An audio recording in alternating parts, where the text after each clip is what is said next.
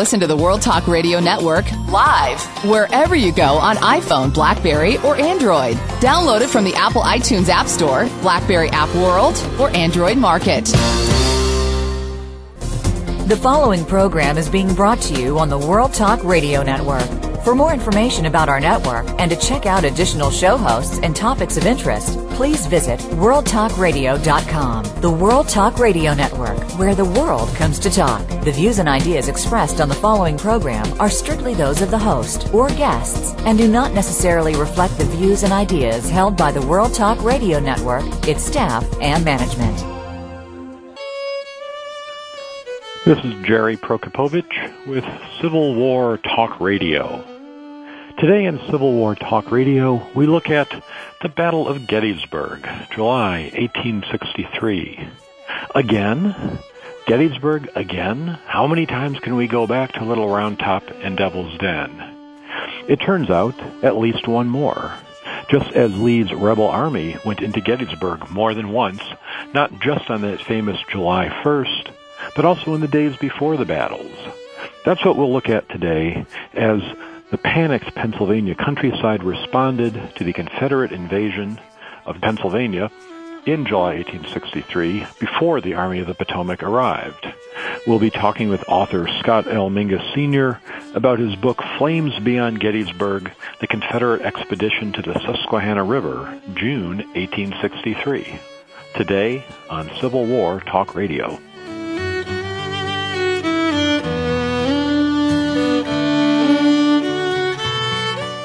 Become our friend on Facebook. Post on our wall your thoughts about our shows and network. Visit facebook.com/World Talk Radio.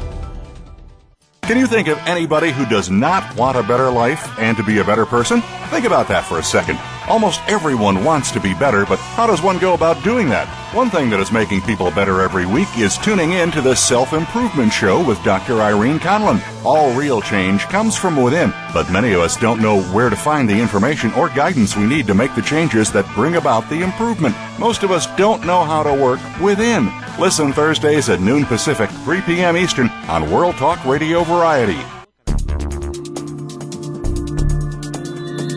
Listen. The world is talking. The World Talk Radio Variety Channel.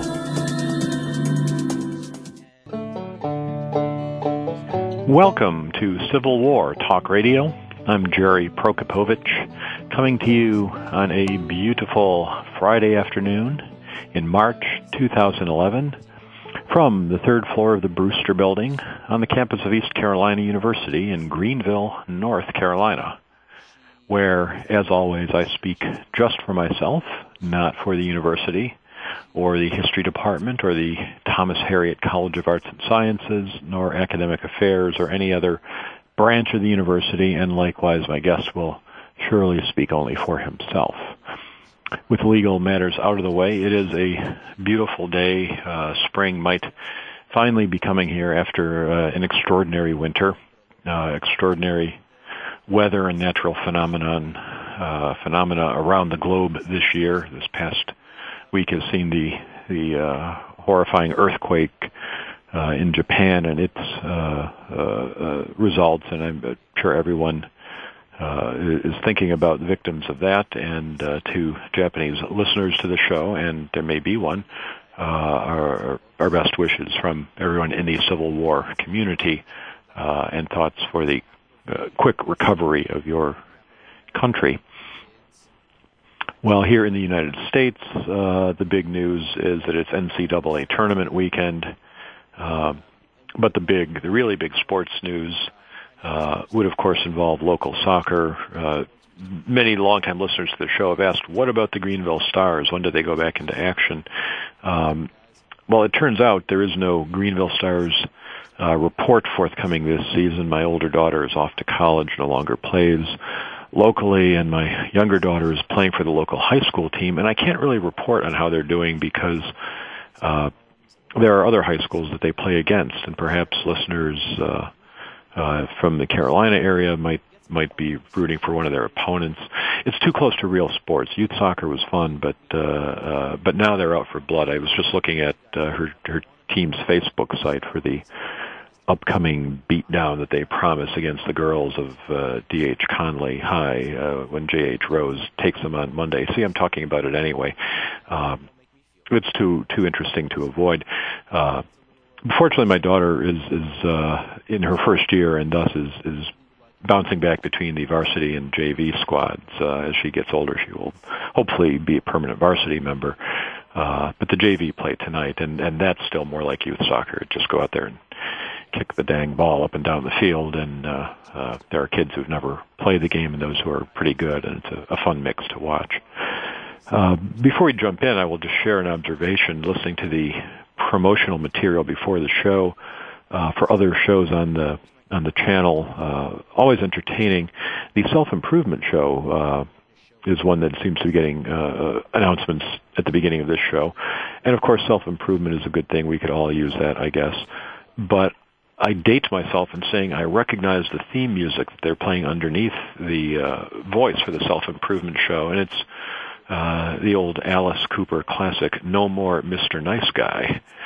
So apparently self-improvement consists in getting rid of the nice guy, and I don't know what you replace it with, but if that's self-improvement, I'll just keep on going as I am.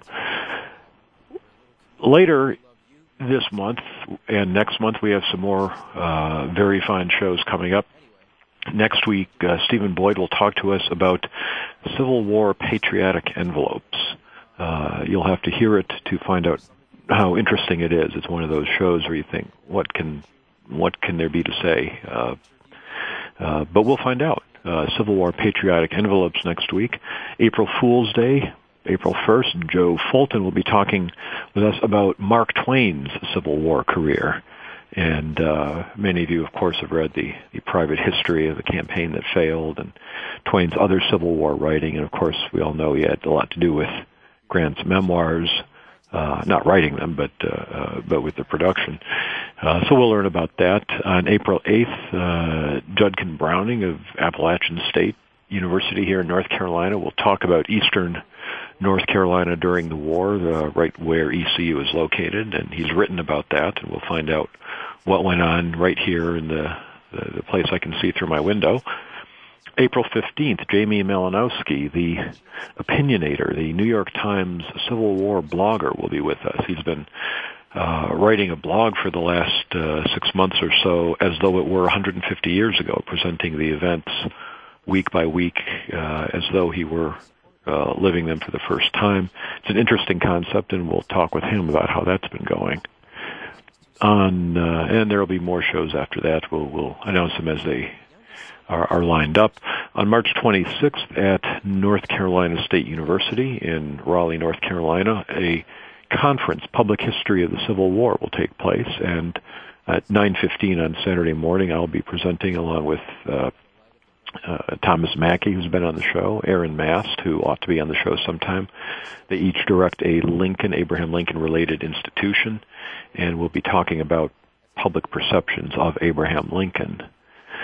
I will share with you just one more line or two before we bring our guest on, that I had the interesting opportunity to speak to the Pitt County Historical Society this past week at their annual banquet. Pitt County, the home county for Greenville and East Carolina University.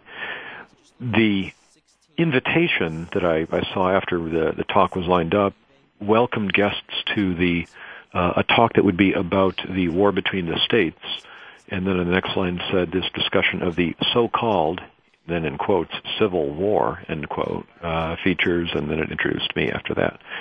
So I was a little bit prepared to go into an unreconstructed gathering, and certainly it was a gathering of older people. It was pleasing to be among the younger people, not like adult league soccer here in Greenville, or by adults I mean anyone over 20, and I'm the oldest person on the team by 10 years. It's not good. All I can do is play the age card there. I knock people down, and when they follow me back, I act like crippled grandpa, and the referee gets all sympathetic. But I can hit them as hard as I want, and they're afraid to hit me. They might hurt me.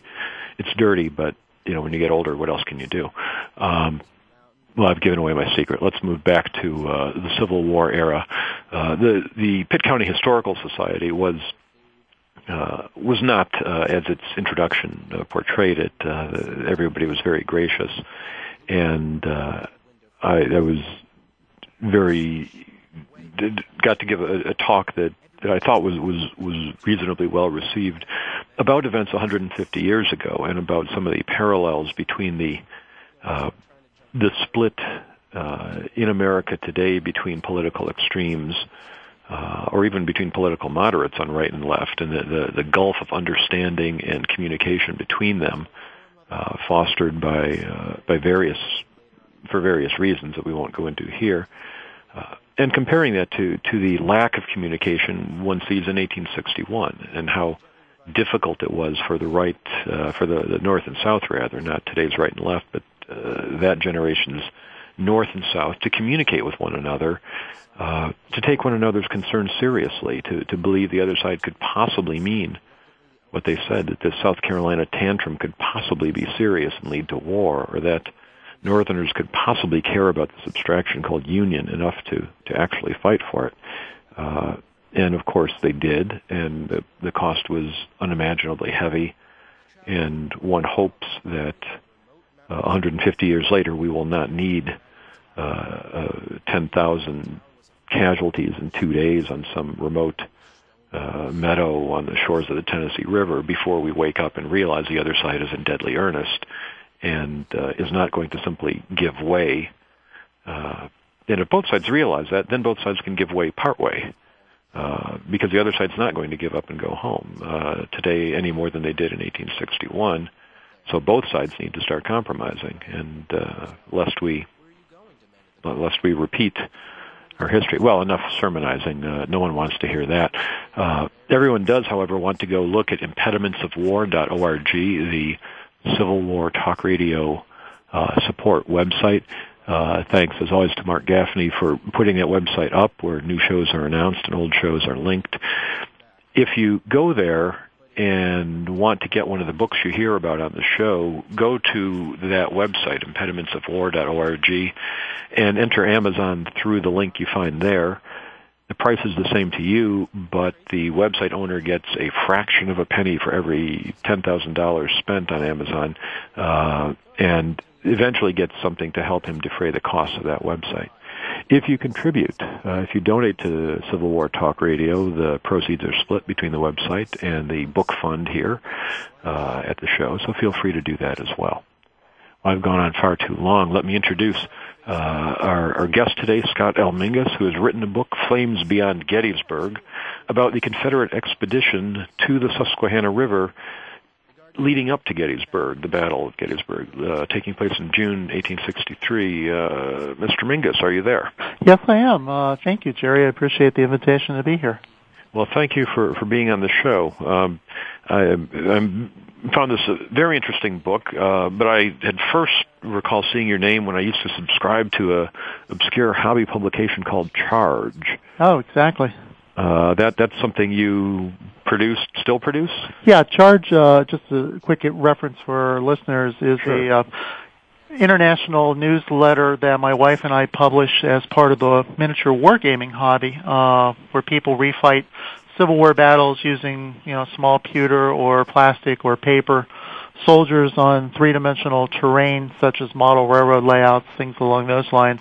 And Charge is a magazine that my wife and I publish that have scenarios for wargamers, painting tips for, putting the right uniforms on the little guys that you're actually painting up for the gaming table, and tips on how to make, better-looking meadows or fields or painting houses, things like that. So certainly your name's quite familiar to me through that venue as well. It is a fun hobby, and I can say this morning I'm teaching a class here at ECU on the Civil War era, and this morning's class session was spent demonstrating the Battle of Gettysburg on the floor of our history laboratory, where I had made a what you'd call a war game layout, about 10 by 14 feet, crude by the standards that I've seen photographed in your publication and elsewhere, just some indoor-outdoor carpet, roads made out of masking tape, a few buildings and trees. But and the figures are 2-inch high plastic ones that you can buy at souvenir shops in Gettysburg and elsewhere. The kind of thing H.G. Wells would have used if he were alive today, exactly. I suspect. But I used it as a demonstration. It was not an active game. I simply moved the figures about to show the 3 days of the battle. And something happened that almost never happens. The class hour ended, and a third of the students left, and the other 2/3 just stayed put and began asking questions. And it was noon. Terrific. Many of them had lunch or another class to go to, and they stayed, and they said that was awesome. And I don't take credit for personal awesomeness, although I may have it, but that the idea of showing the war in 3 dimensions in a miniature format absolutely communicated to them what the books didn't necessarily do. They really got a lot out of it. They'd done their reading in advance. They'd been reading about the battle and read various sources so that they knew what they were seeing. But I'm a big proponent of visualization as a learning tool, and I think miniature war games can do that. Indeed. Just a quick add-on. Sure. I lived for most of my life in northern Ohio, and we used to do a lot of history demonstrations at for example, Case Western Reserve Historical Societies, museums. We went to a number of different church groups. We went to different history clubs, things like that, as well as to some of the different schools, and we put on demonstration war games for the students and the onlookers, attendees, etc. And we developed a pretty strong backing for the hobby of wargaming. And just to take it one step further, my own 2 sons were heavily involved in wargaming with me. Now one is a university professor teaching history, and my second one just got his doctorate and is out looking for a teaching position. So the hobby of wargaming directly led to 2 careers as professional historians. That is a great story to hear. I would say I'm one of those as well. I was involved in the hobby before I became a professional historian, and it has that effect. If you look at and listeners, if you go to the Chronicle of Higher Education, last week's issue had an editorial by Mark Carnes, who's written about the Civil War on film, an editorial describing his use of other kinds of simulation games in the classroom to, as he put it, set his students' minds on fire to make them involved. And Professor Browning, who will be on the show in a few weeks, has written an article on his use of these kinds of techniques.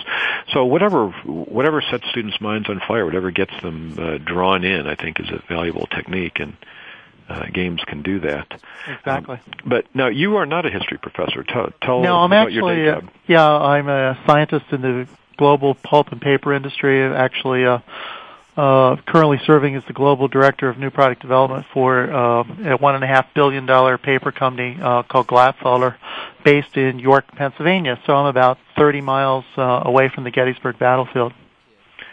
So, do you invent new paper, or what do you do in that role? We actually look for developing new grades of paper, new applications and uses for grades of paper, new and better ways of manufacturing paper, alternative raw materials, things along those lines. But certainly, we're always looking for places where we can put paper that other substrates such as glass or plastic or film of various sorts might today be used, and we're certainly looking to expand the paper industry as much as we can. Does the impending death of the book, if you believe the Kindle world, affect what you do? Yeah, we're actually the leading producer of permanent book paper in North America. So the vast majority of Civil War books, in fact, particularly those from university presses, as well as other leading publishers, come with our paper on it. We have seen some influence, certainly, of Kindle in the historical community, but far more the New York Times bestsellers. A lot of those are really switching more towards Kindle, and as such, the manufacturing of traditional book paper is dramatically down today from, say, just 5 years ago or so. So, yeah, Kindle's certainly making an impact, as are other forms of electronic substitution. And then one other key comment I will make, because it ties right back into the Civil War book community, is there are also a lot more books being printed digitally using inkjet or laser printing presses instead of traditional offset. And the good news from that is it enables a publisher, particularly a new young publisher like my two sons, whose first Civil War book actually just came out.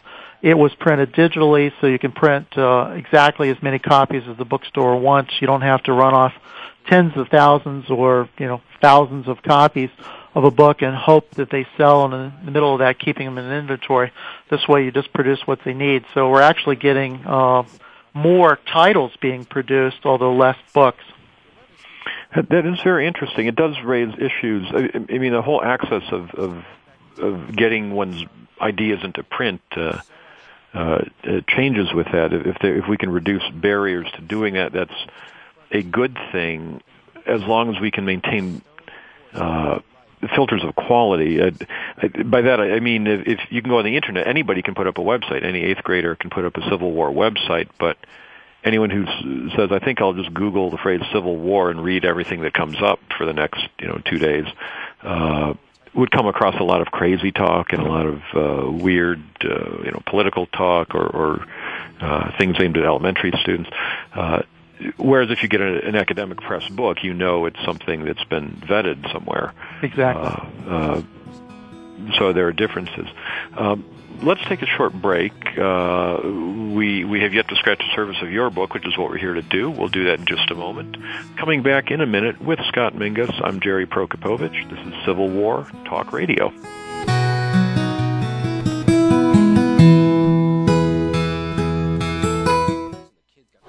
Now you don't have to stay linked to your desktop or laptop. Take World Talk Radio on the go and listen anywhere. Get our mobile app for iPhone, BlackBerry, or Android at the Apple iTunes App Store, BlackBerry App World, or Android Market. Do you know that digestive problems, ADHD, and chronic pain can be treated naturally? In fact, most health problems can be treated using integrative and alternative medicine. Find out about cancer prevention and managing diabetes. Learn how to use common herbs and spices to treat a variety of conditions. For the sake of your good health, tune in to Natural Solutions with your host, Dr. Sean Palmer, broadcasting live every Wednesday at 10 a.m. Pacific Time, 1 p.m. Eastern Time on the World Talk Radio Variety Channel. Listen. The world is talking. The World Talk Radio Variety Channel. Welcome back to Civil War Talk Radio. I'm Jerry Prokopowicz, talking today with Scott L. Mingus Sr., author of Flames Beyond Gettysburg, the Confederate Expedition to the Susquehanna River, June 1863. And we got off on a tangent about books and their production. As Scott is a scientist for the largest manufacturer of permanent book paper, the kind of high-quality paper that academic presses use that makes those books feel so good when you hold them in your hand and the ink isn't just rubbing off on your thumb. This book, however, is published by Savas Beatty, who published many Civil War books. We've had a number of authors from that publisher on the show before. And, Scott, let's talk about this book. The first thing that struck me about this, your description, we'll talk about the events here, is that there are lots of older books about the Battle of Gettysburg that explain A.P. Hill's division was going to Gettysburg on July 1, 1863, because they wanted to get shoes. The town was full of shoes. And all one has to do is read a book like this to realize that can't be the case. Yeah, one of the things that I bring out in the book is a real key point. There have been more than 1,000 books published on the Battle of Gettysburg, but frankly only a handful on the week or two that preceded the battle. And to be frank, an understanding of the tactics on the day one of Gettysburg on July 1st, 1863, really has to take into play what was going on in Pennsylvania between the Confederates and the local home guard units and the state militia in the days leading up to it. Make a long story relatively short, the Pennsylvania militia had had on several occasions battled with Confederate veteran troops trying to slow them down and stop them from crossing the Susquehanna River. And often in many of those cases, including at Gettysburg on Friday afternoon, June 26, 1863, the Confederate veteran infantry ran into these Pennsylvania militia and frankly routed them in many cases and were able to take their shoes. So certainly the idea of Pennsylvania militia deploying, Pennsylvania militia not fighting very hard because they're not frankly trained, but retreating and enabling the Confederates to capture them and or capture their shoes or supplies of shoes for various militia units in various towns. I'm convinced that when Harry Heath on July 1st, 1863, starts his attack on Gettysburg on what turned out to be John Buford's men, that he was in effect mimicking the June 26th fight at Gettysburg, where indeed it was Pennsylvania militia, shoes, if you will. And so when Harry Heath asked for permission to go to Gettysburg to go get those shoes, quote unquote, that could easily be a euphemism for the Pennsylvania militia that he believed was in town. It would also explain the well-known phrase, when the I think it was Archer's Tennesseans or so realized that they're fighting against the Iron Brigade and not Pennsylvania militia, they make the comment, "Tain't no militia, it's them black-hatted fellows." So they were expecting militia because that's what they'd seen for the last week, and I think you're absolutely right. The lead up to the battle is often almost exclusively portrayed as just that, a lead up to a battle, but just as we, sitting here today in 2011, don't realize that we're on the brink of a cataclysmic event of the summer of 2011. Now, see, people will download this a year from now and wonder what he's talking about. My point is, I don't know what I'm talking about. I don't know what's going to happen this summer. I don't know that this is a lead-in year to something else until it happens. Nobody in June 1863 knew that this was just a precursor to a great battle. So these militia didn't know what their role would ultimately be. Let's talk about who these militia were. The Confederate Army, Lee's Army, enters the state of Pennsylvania, begins to spread out. Ewell's divisions in particular are heading due east towards Gettysburg. Who's supposed to stop them? Yeah, that's a good point. As you step back, when the Confederates had left the Shenandoah Valley, were crossing the Potomac, heading into Maryland, and then, of course, ultimately into Pennsylvania, Governor Andrew Curtin, Republican governor of Pennsylvania, issued a proclamation calling for 50,000 volunteers. That was in response to President Lincoln's earlier call for 100,000 men. Curtin felt that 50,000 of them should be Pennsylvanians to defend his own state. Feverish recruiting across the state of Pennsylvania generated about 7,000 what became known as emergency militia. And so they assembled in Harrisburg, drafted themselves into companies, organized into regiments thereof, and then, of course, drew guns, rations, tents, uniforms, etc., and were hastily shipped to 4 locations. Some of these Pennsylvania militia, the majority of them stayed in Harrisburg, of course, to try to defend the state capital.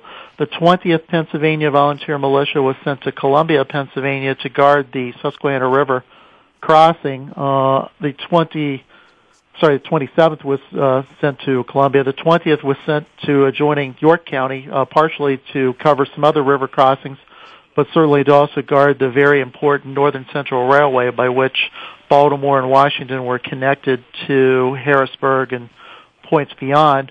And another regiment, the 26th Pennsylvania Militia, was sent to Gettysburg to guard the Crossroads community at Gettysburg and to certainly pay attention to anything that might come across the mountains, particularly if the Confederates invaded the Cumberland Valley, which Jubal Early's division soon proved on the morning of June 26th to be correct when they turned east and headed straight for Gettysburg. Now, who's in charge of this militia? Who's the general? Yeah, the Pennsylvania State Militia was all under the control of Major General Darius Couch. Couch had been the commander of the 2nd Corps earlier that spring at the Battle of Chancellorsville. He had resigned in protest of Fighting Joe Hooker's inability to fight in his mind and his temerity. Couch had been sent in early June then to Harrisburg to start organizing the defense of Pennsylvania and to organize these militia regiments under the aegis of the War Department, who sent them up there, and of course at the behest of Governor Curtin. So the militia, in effect, all these militia units reported to what was called the Department of the Susquehanna, a hastily organized military department under Couch's control.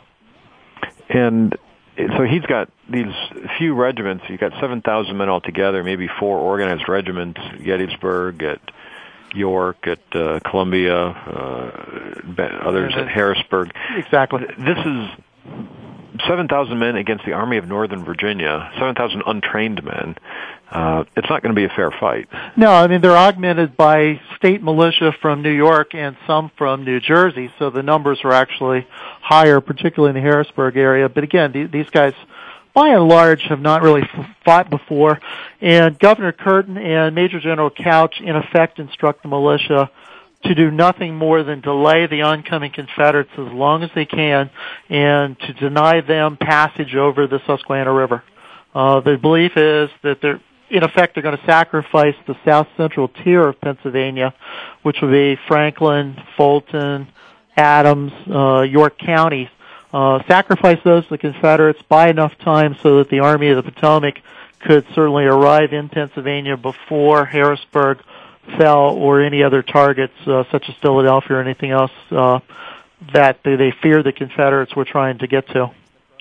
And they can do that with the backstop of the Susquehanna River, which is too big to cross except at the bridge, and there's not a lot of those. Yeah, there was only, at the time of the Civil War, there was only one bridge between Harrisburg and Maryland, which is obviously, if you look on a map of Pennsylvania, is a fairly good amount of real estate. All the other bridges across that area had been knocked down in the intervening decades with ice flows and bad conditions in the river, windstorms, things like that. So the only bridge that at the time of the Civil War existed, again between Harrisburg, was in central York County, connecting the towns of Wrightsville and Columbia.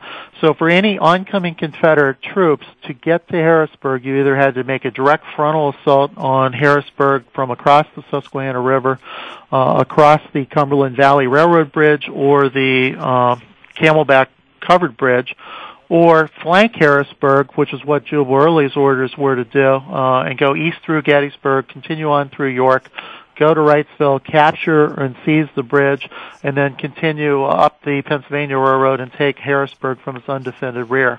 That was Major General Jubal Early's slightly improvised plan. His original orders were actually burn the bridge to keep any troops from Philadelphia to menacing the Confederate flank, and kind of on the fly, Major General Early decided to seize that bridge, send troops into Lancaster County. In fact, at one point he claimed he wanted to mount them on captured horses and then make a lightning-quick raid on Harrisburg and take it from the rear. So this bridge is really a critical bridge. It's the longest covered bridge in the world, you said. Yeah, it was the longest covered bridge actually ever built. It was 1.25 miles long. The bridge originally had been built about 40 years before the Civil War, so 45 years. Had at one time been knocked down by ice flows and been rebuilt using much the same timber. So by June of 1863, this was a very old, very well-aged bridge.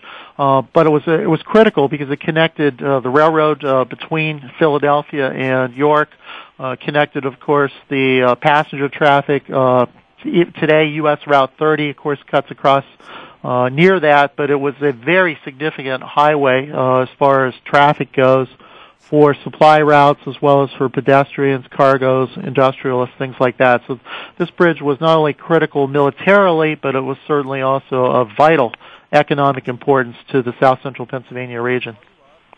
So that's where Early is headed, and on June 26th he gets to Gettysburg and encounters one of these militia regiments and makes short work of it. Yeah, for our readers' benefit, if those who are familiar with the Gettysburg battlefield, at roughly the same spots that the Battle of Gettysburg would take place, west of town on McPherson's Ridge, and just beyond there is a series of other ridges, most notably Knoxland Ridge. These are places where John Buford on July 1st had established his cavalry lines to combat any Confederates that would be coming down the turnpike from the Chambersburg region from the west. Well, on June 26th, as Jubal Early crossed the South Mountain after leaving the area east of Chambersburg, starts coming down the mountain heading towards Pennsylvania, the local militia commander, aide-de-camp to Major General Couch, a fellow from the 7th U.S. Infantry by the name of Major Granville O. Holler, established his own lines of militia cavalry and militia infantry on those very same ridges. And in fact, where Marsh Creek is, again, for folks who know the Gettysburg battlefield, that became a significant defensive point for the militia who deployed, again, on those ridges, Knoxland Ridge in particular. And as Jubal Early deployed his front troops, the militia were overwhelmed. Their advance guard was captured by Early, maybe 30 to 40 men or so. And the remaining 700 or so militia infantry and about 100 militia cavalry either dashed back into Gettysburg in the case of the cavalry, or in the case of the infantry, they fled using roads to the northeast and started swinging towards Harrisburg, where about 2 o'clock or so in the afternoon, they started stringing out along the roads towards Harrisburg. By 4 o'clock, the Confederate cavalry had caught up to them at a just pristine little battlefield called Whitmer Farm, where Colonel William H. French's 17th Virginia Cavalry made short work of the militia, captured 175 of them. Of course, back to the euphemism of shoes, Jubal Early actually marches these some of these captured prisoners back into downtown Gettysburg, berates them about playing soldier, and they should be home with their moms, and they should not be out, trying to fight because they might get hurt, and it was too dangerous for them. So he just basically gives them a tongue lashing, and certainly has utter disdain for the fighting ability of the Pennsylvania volunteer militia with their 3 days of training. Wow. Now, you mentioned militia cavalry later in the campaign, maybe at this point, if I don't recall precisely, but the Philadelphia City Cavalry gets involved in this campaign. These are upper-class parade unit. It made me think sort of the Shriners, but in their little cars, but not quite, because these guys actually do ride horses, and they're fancy horses, and they stay at nice hotels. And here they are actually going out to fight. Yeah, the First Troop Philadelphia City Cavalry had been formed originally as a bodyguard for George Washington during the American Revolution, and they performed primarily ceremonial duties at that time through the Civil War. Of course, they're now today a militarized unit of the Pennsylvania National Guard, and they certainly still exist. And some of our listeners may be, in fact, members of that time-honored organization. But during the Civil War, during the Gettysburg campaign, this was the second time they'd been activated. In the fall of 1862, they had actually went down into Virginia to do some scouting without pay, just strictly volunteers. Most of these men were, of course, millionaires and quite wealthy, the young men of Pennsylvania's gentry, if you will. They are part of the militia cavalry that's at Gettysburg on the 2 weeks before the Battle of Gettysburg. They're doing a lot of scouting of the mountain passes west of Gettysburg on South Mountain. They're certainly also doing courier duty. They're doing a lot of logistic type work. But scouting and watching for the Confederates is a key part of their repertoire. They are, along with an Adams County Cavalry unit under Captain Robert Bell, form Granville Holler's mounted wing of his defense of Gettysburg, and of course they perhaps last 5 minutes to 10 minutes before they're overwhelmed and they flee the scene. In fact, the Philadelphia City Cavalry and the Bell's Adams County Cavalry will not stop until they reach Hanover, Pennsylvania, and then on to York, where they'll finally rally and spend the night in York before moving to the defenses at Wrightsville. Early, you gave a tongue lashing to these the hapless militia who were captured. Said you should be home with your mothers. You might get hurt. Did anyone get hurt in this skirmishing at Gettysburg? There was certainly some men, particularly on the Union side, that were wounded. There are some anecdotal evidence of some Confederates that were mortally wounded. But truth be told, there's no evidence that anyone died, with one significant exception. There was a fellow by the name of Private George Washington Sandow, who was part of this local Adams County cavalry on the Baltimore Pike, just south of Evergreen Cemetery. He and a fellow soldier by the name of Leitner were patrolling that area, and some of the 35th Battalion of Virginia Cavalry, later renowned as White's Comanches, spot these guys, order them to surrender. Leitner takes off and escapes, but George Washington Sandow is shot and killed, and his body is left lying in the dirt on Baltimore Pike. So it's not entirely a game. There is certainly an element of danger. What did Early's men do once they possessed the town of Gettysburg? They actually did several things. First of all, of course, they were raiding the town for all the horses and the supplies they could find. They were creating, battle perimeters, if you will, sending out patrols looking for additional Yankees. They were consolidating their position, but it really became a giant supply hunt. In particular, though, these Virginia cavalrymen also made it a whiskey hunt. There's a lot of stories of quote unquote half-drunk Confederates running around barefoot, stealing the hats off the old men and taunting them. So certainly there was some element of partying that night. Colonel Clement Evans of the 31st Georgia had his band playing Southern tunes in Gettysburg's town square most of the evening. They chopped down the town's flagpole. They certainly are somewhat making a nuisance of themselves, but in effect, by and large, circumstances be told, they behaved themselves relatively well. With darkness coming on, General Early did not have time to thoroughly explore the town for all the supplies and food and things he hoped to find there. But reality was his target was not Gettysburg, it was York, where a much larger town where industry was indeed. So he didn't really tarry. He spent the night in Gettysburg, got up at crack of dawn, and his entire division of more than 5,000 men marched east on parallel roads heading into York County. We'll come back in just a moment and find out what the Confederates did when they got to York. When we talk more with Scott Mingus, author of Flames Beyond Gettysburg, today on Civil War Talk Radio.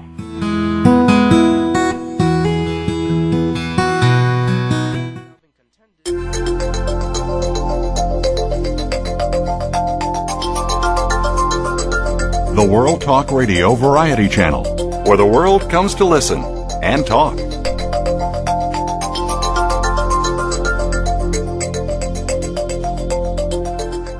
Have you friended us on Facebook yet? Why not? Just go to facebook.com/World Talk Radio or search for the keywords World Talk Radio. Once you're part of our Facebook network, you'll receive daily messages about what's happening with our shows, this week's featured guests, and happenings at the World Talk Radio Network. And you can add your voice to the always active discussions on our wall. Just go to facebook.com/World Talk Radio or search for World Talk Radio. You're listening to the World Talk Radio Variety Channel.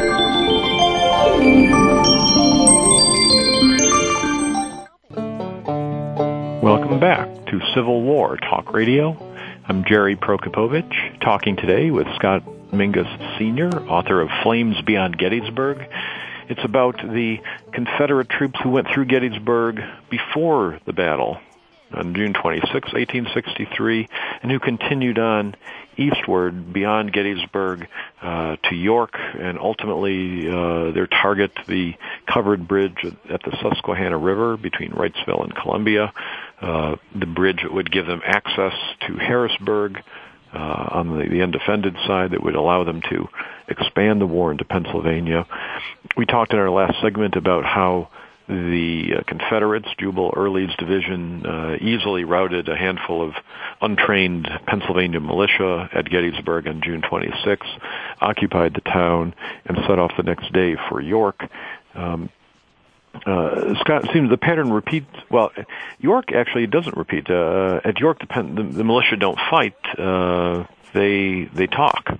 Yeah, it's a rather interesting story. As the Confederates on Saturday morning, June 27th, 1863, start streaming both eastward towards York, and certainly rest of Ewell's men are heading through Carlisle towards Harrisburg on the second part of the movement. York gets very concerned about what's going to happen. One local citizen in particular, a fellow by the name of Arthur Briggs Farquhar, who much later in life was the Undersecretary of Undersecretary of Labor in the late in the century. But at this point, he's a young 25-ish industrialist. He's a close friend of Fitzhugh Lee, who had been a college chum of his. Farquhar jumps in his carriage, rides out west, hoping to find a Confederate general. Back in September of 1862, he had ridden towards Antietam and had found General Lee, Fitzhugh Lee, at that point, and asked him if he was coming to York, will you spare my factory, will you protect the women and children, etc. So he had a reputation for negotiating rather rashly without authorization with Confederate general officers.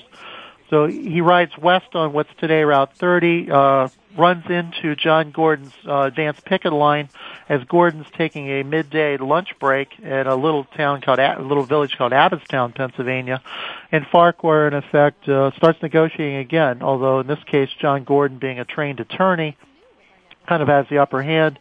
He produces a map of Pennsylvania and basically demands that Farquhar go back and, in effect, surrender the town.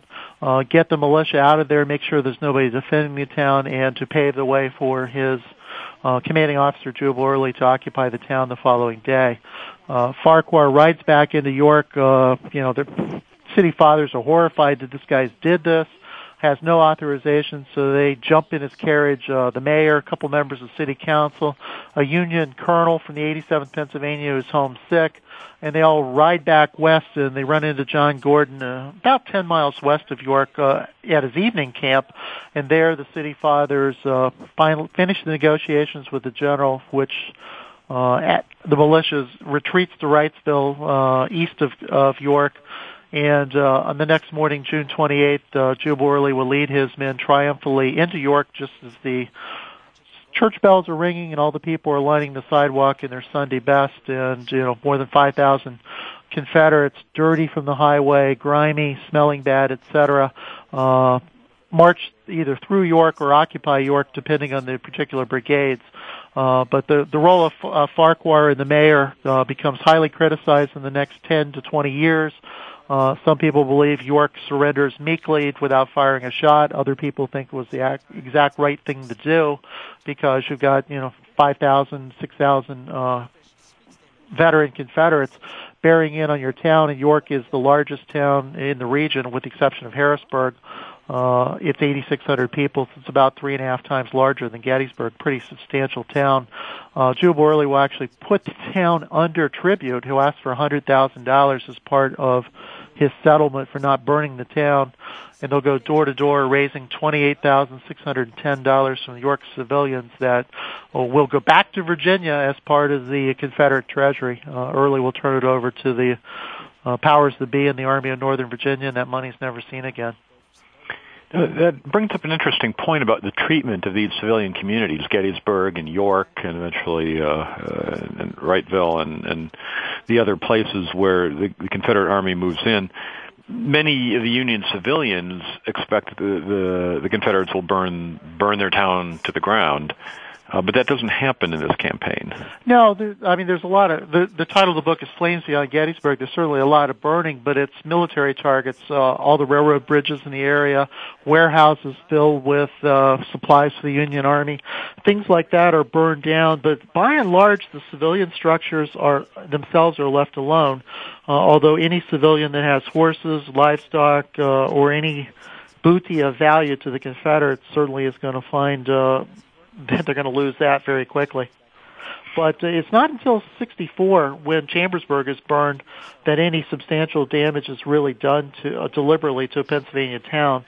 But certainly in the summer of 1863, everybody expects somewhere the Confederates are going to burn some town, and York becomes the focal point of those rumors because it's the largest town in the path of Jubal Early, and he's brandishing the most torches of anyone.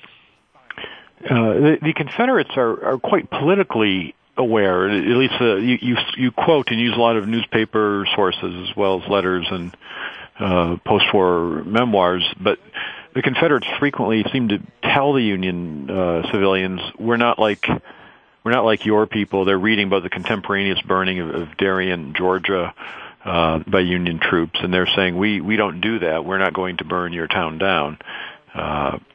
It's a conscious political choice, not just a matter of military discipline. Exactly. Yeah, and in fact, Jubal Early will, in an amazing story, he will actually dictate a broadside to the local York newspaper in which he pretty much, in print, will say the same thing, that, my troops are gentlemen, we're here, we didn't burn your town down because we didn't burn the railroad and military supplies down because we thought your town would burn down, and we don't wage war the way the Yankees do. So certainly there was a lot of political propaganda that General Early, among other officers, and were trying to do, particularly when they knew the press was there. So they're conscious of their role as sort of armed ambassadors of the Confederacy as they go out here. Now, after York, the next there's nothing left between York and the Susquehanna River. The town of Wrightsville is one end of the bridge and Columbia the other end of the bridge that they've been seeking this whole time. Unlike York, Wrightsville is not going to surrender without a fight. What happens there? Wrightsville is really where the Governor Curtin, Major General Couch had decided to make their last-ditch stand. So all the troops that were protecting York, York had a large U.S. Army hospital, so the patients who could move, many of which were the Iron Brigade and other veterans from Antietam and Chancellorsville and Fredericksburg who were still in the York Hospital, they tried to rally just about everybody. Some of those militia from the Guard at Gettysburg, the Adams County Cavalry, the Philadelphia City Troop. It's an incredible motley array of troops, probably 1,500 to 1,600 men that assemble in Wrightsville, including a number of York civilians with guns, a la John Burns at Gettysburg. These guys end up trying to stop the Confederates. They have entrenchments, horseshoe-shaped entrenchments around Wrightsville that have been dug by railroad men as well as by college students from Franklin and Marshall and Millersville colleges and a number of other militia troops that had come to that area. So late in the afternoon, Sunday, June 28th, Brigadier General John B. Gordon deploys his Georgia Brigade, starts to assault those Union entrenchments, and the Yankee commanders, Major Holler, as well as Colonel Jacob G. Frick of the 27th Pennsylvania Militia, rather skillfully withdraw the militia, despite their lack of training, successfully across the bridge, fire the bridge, and in effect, thumb their noses at the Confederates from the Columbia eastern bank of the river, watch the thing burn to the ground, while John Gordon's feverishly trying to find buckets and fire engines and anything else that will put out the bridge fire. And at this point in the book, this is where I was thinking, this really is interesting because when one reads about the Gettysburg campaign, about the militia, they are just an afterthought. They're dismissed, and Early and others writing after the war certainly make it a point to be dismissive of the militia. But by the time they get to Wrightsville, there's enough of them, you say 1,500, they're not going to stop the Army of Northern Virginia. But if it's a cavalry raid, if it's one regiment or a couple troops of cavalry that are making a raid, then 1,500 militia will stop them. Yeah, exactly. And that was part of their intention until they discovered that it was, a brigade of 1,500 veteran Georgia infantry that was approaching behind Jubal Early's cavalry screen. So once they understood it was, a solid infantry strike, Colonel Frick and Major Holler made the decision to burn the bridge and withdraw. Now, keep in mind that was always their intention: keep the Confederates from crossing the Susquehanna. So, in that regard, the militia delayed the Confederates long enough to, fire the bridge and get most of their men, except 20 or so who were later captured. But the vast majority of these 1,500 men escaped into Columbia and, just kind of sat and watched the bridge burn while Gordon's men actually ended up trying to save the town. In another interesting bit of public relations, a storm blows in. Embers from the burning bridge set the town's lumber yards on fire. That fire threatens to consume the entire town, and John Gordon orders his Georgia infantry to form a bucket brigade. They mysteriously suddenly find all the buckets that the civilians had hidden beforehand, and they launch a very humanitarian role to actually save the town of Wrightsville, which they do quite successfully. They save probably 80% of the town. So so the militia accomplishes their goal. They hold off. They stop the forces they can stop at a small cavalry screen, and when faced with something bigger, they delay. Then they get out of town and burn this bridge.